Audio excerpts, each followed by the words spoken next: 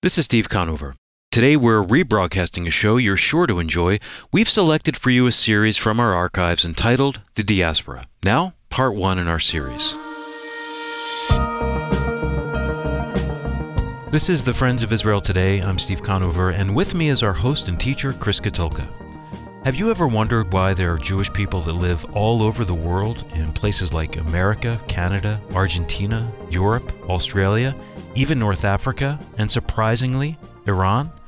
The answer to this question is found in God's Word. And that's why today on the program, we're going to begin a two-part series on the diaspora. Now, some of you may be thinking, what in the world is the diaspora? Well, the diaspora is the scattering of the Jewish people all around the world. But here's the kicker. It's beyond the land of Israel. If Jewish people are in Israel, it's not the diaspora. Wherever they are outside of Israel, they are considered diaspora Jews. So check out this article I came across the other day that I thought was pretty funny. The article is called 6 Surprising Jewish Communities. Okay, so these are 6 places that will make you scratch your head when you hear that Jewish people are living there. And so here we go. The first one is Gibraltar. That's the city next to the Strait of Gibraltar in Spain that separates Europe from Northern Africa. Jewish people have actually had a long history in Spain and a long history in Gibraltar as well. So that's one. Here's 2. This one surprised me when I read this. Botswana. That's right, my friends. There's a Jewish community in Botswana, Africa. There are around 100 Jewish people that live in the capital of Botswana. 3, here's another surprising one, Japan. There are more than 600 Jewish people that live in Japan. The Jewish community actually settled near Tokyo in Japan in the late 1800s. So they've actually had a presence in Japan since the 1800s, which is amazing. Uruguay, number 4, Uruguay in South America has about 25,000 Jewish citizens. And they're proud. These are proud Jewish citizens of Uruguay because Uruguay was actually the first Latin American country to recognize Israel in 1948 and to build diplomatic ties with Israel. Number 5, Siberia. Yes, Siberia has 5,000 Jewish people. And I love this when I read this in the article. The main road in the capital city of Siberia is called Shalom Aleichem.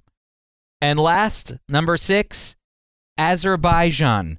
Azerbaijan sits actually next to Iran. It's a Shiite Muslim country that actually, think about this, appreciates its Jewish citizens. Azerbaijan actually does about $5.5 billion of trade with Israel every year, and most of Azerbaijan's most well-known citizens are actually Jewish.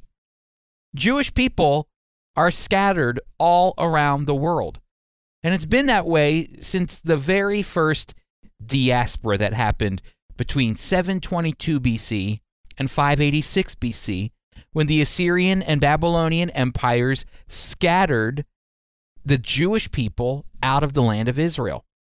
Several of the books of the Old Testament are written about the Jewish people living outside of the land, like the book of Esther.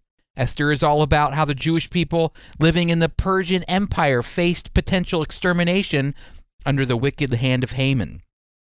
There's also the prophets Daniel and Ezekiel who are prophesying about the future of Israel and the future of the people of Israel after they were exiled, after they were scattered into Gentile lands outside of the land of Israel. Both Ezekiel and Daniel are writing from Babylon. And the books of Ezra and Nehemiah are all about the Jewish communities returning to the land of Israel from being scattered, from being the diaspora, from that original one that happened between 722 and 586 BC. Now, in the New Testament, you also see the diaspora appear as well. You see how it plays a role in Jewish life, even during the days of Jesus and the disciples. When Jesus was in Jerusalem for Passover, just before his death on the cross, it says that Pontius Pilate was in Jerusalem. Well, Pontius Pilate didn't actually live in Jerusalem. He lived in Caesarea. And so as the governor of Judea, he came to Jerusalem for a reason. Well, Passover was a time when Jews were required to come to Jerusalem to celebrate God's deliverance. And The population of Jerusalem was about 50,000 people on an average day. But during Passover, when Jewish people from all around the world, those Jewish people that are in the diaspora, when they would come to make pilgrimage to Jerusalem, the city would swell to be almost as much as 125,000 Jewish people in Jerusalem for Passover. Or how about in the book of Acts, during Pentecost? This was another Jewish holiday that Jewish people were required to come to Jerusalem. And many Jewish people came to faith in Jesus the Messiah in Acts chapter 2. During Pentecost, it was the birth of the church. Do you remember? And it says in Acts chapter 2, verse 5, listen, now there were dwelling in Jerusalem Jews, devout men from every nation under heaven. Those are talking about diaspora Jews, Jews living outside of the land of Israel that had come into Jerusalem for Pentecost. And even James, the Apostle James, writes in his epistle in James 1 verse 1 to the 12 tribes in the dispersion. That's who James is writing to the 12 tribes in the dispersion. The early church was mostly Jewish, and so James, who was the head of the church, is writing to his Jewish brothers and sisters in Jesus who are living outside of Israel. As you can see, Jewish people have had a long history of living outside the land, but I think it's important to see that this wasn't the way it was supposed to be. God's plan is not to have the Jewish people living outside of Israel. Most of the prophets and even Jesus himself predict a day in the future when God will return all the Jewish people scattered throughout the four corners of the world back to the land of Israel. So the question we have to ask ourselves is this: why did the Jewish people, who are so connected to the land, who are so connected to Israel, why did they leave? Well, you have to go back to Deuteronomy chapter 28 for that. Deuteronomy is the retelling of the law for the new generation of Israelites who are about to go in and take the land God promised them. And just before they did that, God told Moses to tell the Israelites something very important, and it had to do with the Israelites' relationship with God. The first 14 verses of Deuteronomy chapter 28 talk all about how God will bless the Israelites if they obey and follow him. God says he'll set Israel high above every nation if they follow him. God says he would protect Israel from all of their enemies if they follow and trust him. God says he would bless the fruit of their womb and the fruit of the ground if they follow and trust him. That means that he would give them an abundance of children and food.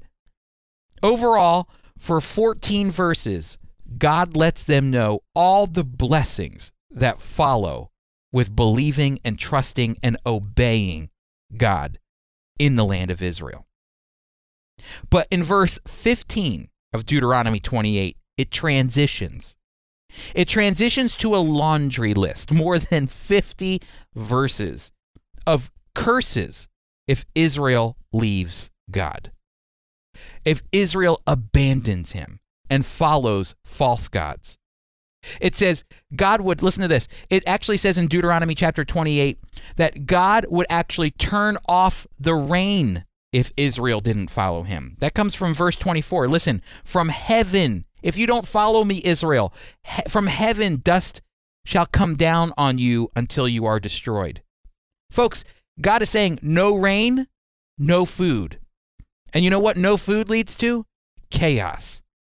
And this is exactly the backdrop when Elijah challenged King Ahab to destroyed the prophets of Baal. Do you remember that? The issue was over a famine. There was no rain in the land. And Elijah was going to show the Israelites who the true God was. It wasn't Baal. It was the God of heaven and earth, Yahweh, the God of Abraham, Isaac, and Jacob. And that's exactly what he did. He proved that he is the God of heaven and earth, the creator who brings the rain. And that's exactly what happened. And then God says to Israel, if they continue to follow false gods and disobey him, that Israel's enemies would defeat them. God says in Deuteronomy chapter 28, verse 25, you shall go out one way against them and flee 7 ways before them. God promises that nations Israel doesn't even know about will eat up their food and conquer them. And verse 36 says, a verse of chapter 28 in Deuteronomy, it says that God will bring Israel to a nation that neither you nor your fathers have known. And here it is, my friends. If Israel continues to disobey God in the land, God says in Deuteronomy chapter 28, verse 64, and the Lord will scatter you among the peoples, from one end of the earth to the other. And there you shall serve other gods of wood and stone, which neither you nor your fathers have known. And among these nations you shall find no respite. There shall be no resting place for the sole of your foot. But the Lord will give you there a trembling heart and failing eyes and a languishing soul. Did you hear it? God will scatter you. You will find no respite. There will be no resting place. It's God's judgment for not following him, for not trusting him, for not obeying and loving him. Now think about this. For millennia, Jewish people have been moving around this world, and a lot of the reason they have been scattered to far places, places you would never expect to find a Jewish person, is because of persecution. Why is there a large contingency of Jewish people in Argentina today? It's because of the Holocaust. Or how about in the late 14th century? Why did so many Jewish people migrate to Eastern Europe, to areas of like Poland? Well, that's because of the Spanish expulsion around 1492.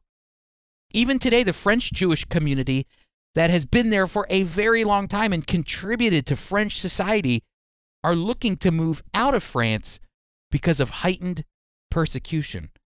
Folks, there are Jewish people scattered around the world because God promised them way back in Deuteronomy 28 that if they didn't follow him, they would be kicked out of the land and that they would never find any rest to the soles of their feet. They would never find any place to finally say, this is home. But God didn't intend for it to be this way forever. We are seeing today that God is calling his people miraculously back to the land. And he promised that he would restore them to the land.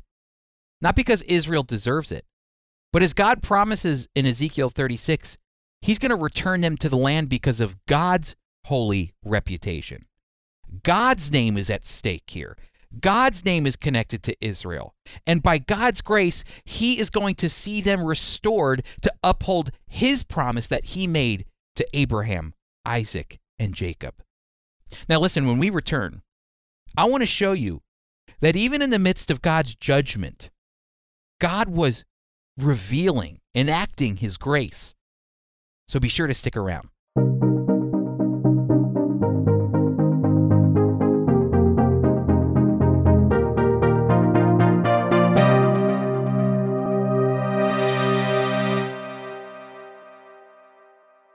Every area of Jewish life is tied to some aspect of symbolism. Hundreds of traditions date back thousands of years. But how did these customs get started, and what special meaning do they hold? In the book Jewish Culture and Customs, our very own North American director Steve Herzig answers these questions in this fun and personal book on the colorful world of modern Judaism. You'll see the Bible and Christianity in a whole new light as Steve Herzig takes the traditions of his Orthodox Jewish upbringing and explains how they connect with our faith. To order your copy of Jewish Culture and Customs, go to foiradio.org or call our listener line at 888-343-6940. Again, that's foiradio.org or call our listener line at 888-343-6940. In the last segment of the show, we were talking about how Jewish people ended up scattered all throughout the world from a biblical perspective. In Deuteronomy 28, God made a promise of blessings and cursings. Blessings for Israel if they follow him and obey him, and cursings if they disobey him and chase after false gods. You don't have to be a Bible scholar to know that Israel in the Old Testament had a reputation for leaving God. And so God eventually enacted his curse on them to scatter them throughout the world. And so the reason that there are Jewish people in Europe, America, Canada, and yes, as we said earlier, even Japan, it's because of God's judgment. Deuteronomy chapter 28. But God's judgment here is also sweetened. It's also coupled with his grace for Israel as well. In the midst of Israel's judgment, in many ways, God was able to preserve his people through the diaspora, scattering them throughout the world for a reason. Now, there's no doubt God's original way of blessing would have benefited Israel the best. Later on in Deuteronomy, God actually looks to his people, Israel, and says, choose life, not death. That means choose the blessings, not the cursings. God wants us to choose life. But even in the midst of their judgment, God is going to find a way to preserve them. Why? Because God made a promise to Abraham, Isaac, and Jacob that his people would be preserved, that the Jewish people would have a longevity, that God has a purpose for them in his divine plan of redemption. And you can see it right here in Jeremiah chapter 31, verses 35 and 36, when God is actually speaking of judgment to Israel. Jeremiah is all about judgment, the judgment that's coming to Israel for their disobedience, just as Deuteronomy chapter 28 was talking about. But now in Jeremiah chapter 31, verses 35 and 36, we're going to see that God lays out his overarching view of Israel. And watch this. It says this, "Thus says the Lord, who gives the sun for light by day and the fixed order of the moon and the stars for light by night, who stirs up the seas so that its waves roar. If this fixed order departs from before me, declares the Lord, then shall the offspring of Israel cease from being a nation before me forever." God was saying, even as Jeremiah was announcing the judgment of scattering on Israel, that it would take upending the heavens and the earth. It would take measuring the universe to erase God's plan for Israel. It would take measuring the depths of the sea to erase God's hope for his people. If you really think about it, God was preserving his people even in their judgment. Think about the Holocaust. Had all the Jewish people been in one place, Hitler could have accomplished his goal much quicker to exterminate the Jewish people. However, there were Jewish people spread all throughout the world, and their scattering globally saved them from those moments in history. And remember, Hitler wasn't the only megalomaniac to try to destroy the Jewish people. Folks, God scattered the Jewish people in judgment, but he also preserved them in his grace. And I love this. He promised to return them to the land by upholding his holy reputation. Israel, on the verge of becoming a state, a teenaged Holocaust survivor arrives on her shores alone. His name is Zvi Kalisher. Little did he know his search for a new life in the Holy Land would lead him to the Messiah. Zvi, enthusiastic to share his faith, engaged others in spiritual conversations, many of which can be found in our magazine, Israel, My Glory. While Zvi is now in the presence of his Savior, his collected writings from well over 50 years of ministry continue to encourage believers worldwide. Now, Apples of Gold, a dramatic reading from the life of Zvi.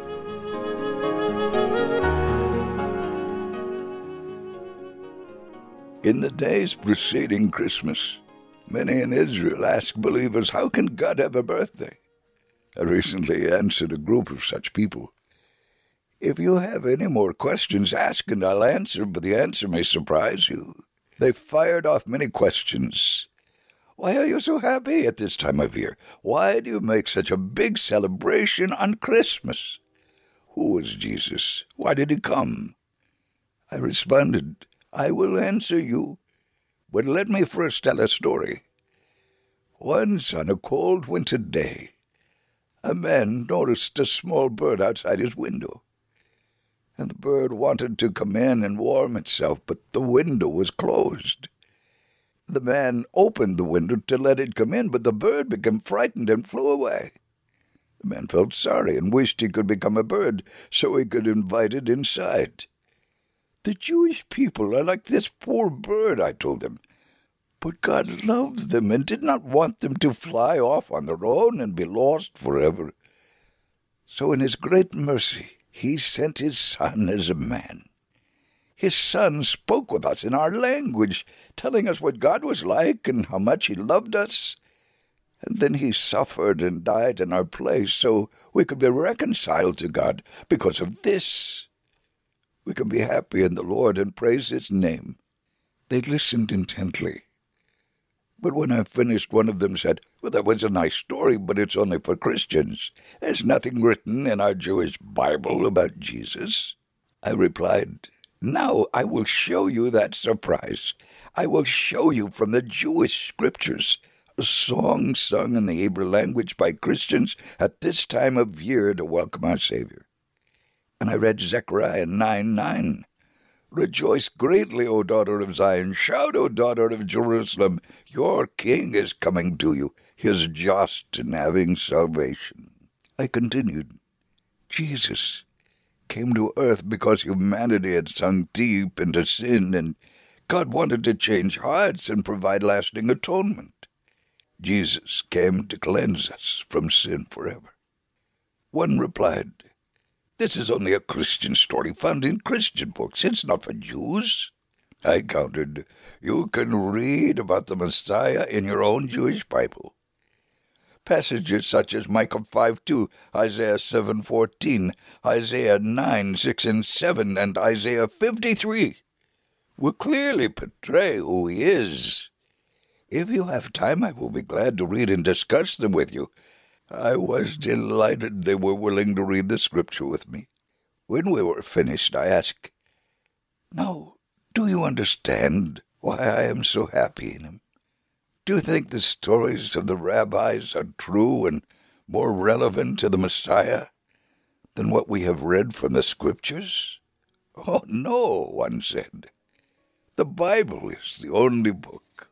I asked, if that is so, what are you waiting for? Why not believe in your hearts all we have read? Then you too can share in this joy. They all were glad I had explained the significance of Christmas. There are many people in this world, and each should have the opportunity to hear the good news of the incarnation and death and resurrection of our Lord Jesus Christ. All who yield their lives to him will receive salvation, forgiveness, and eternal life.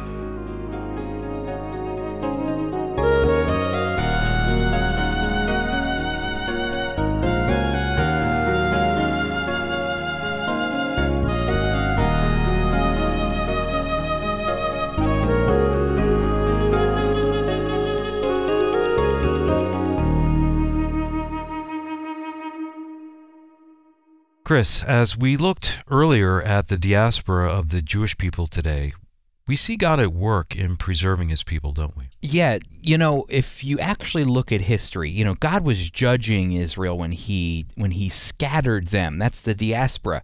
But yet at the same time, you see his grace and his mercy in the way that he preserved them so that no one enemy could ever take all of the Jewish people out at one time, which is something that's happened over the course of history.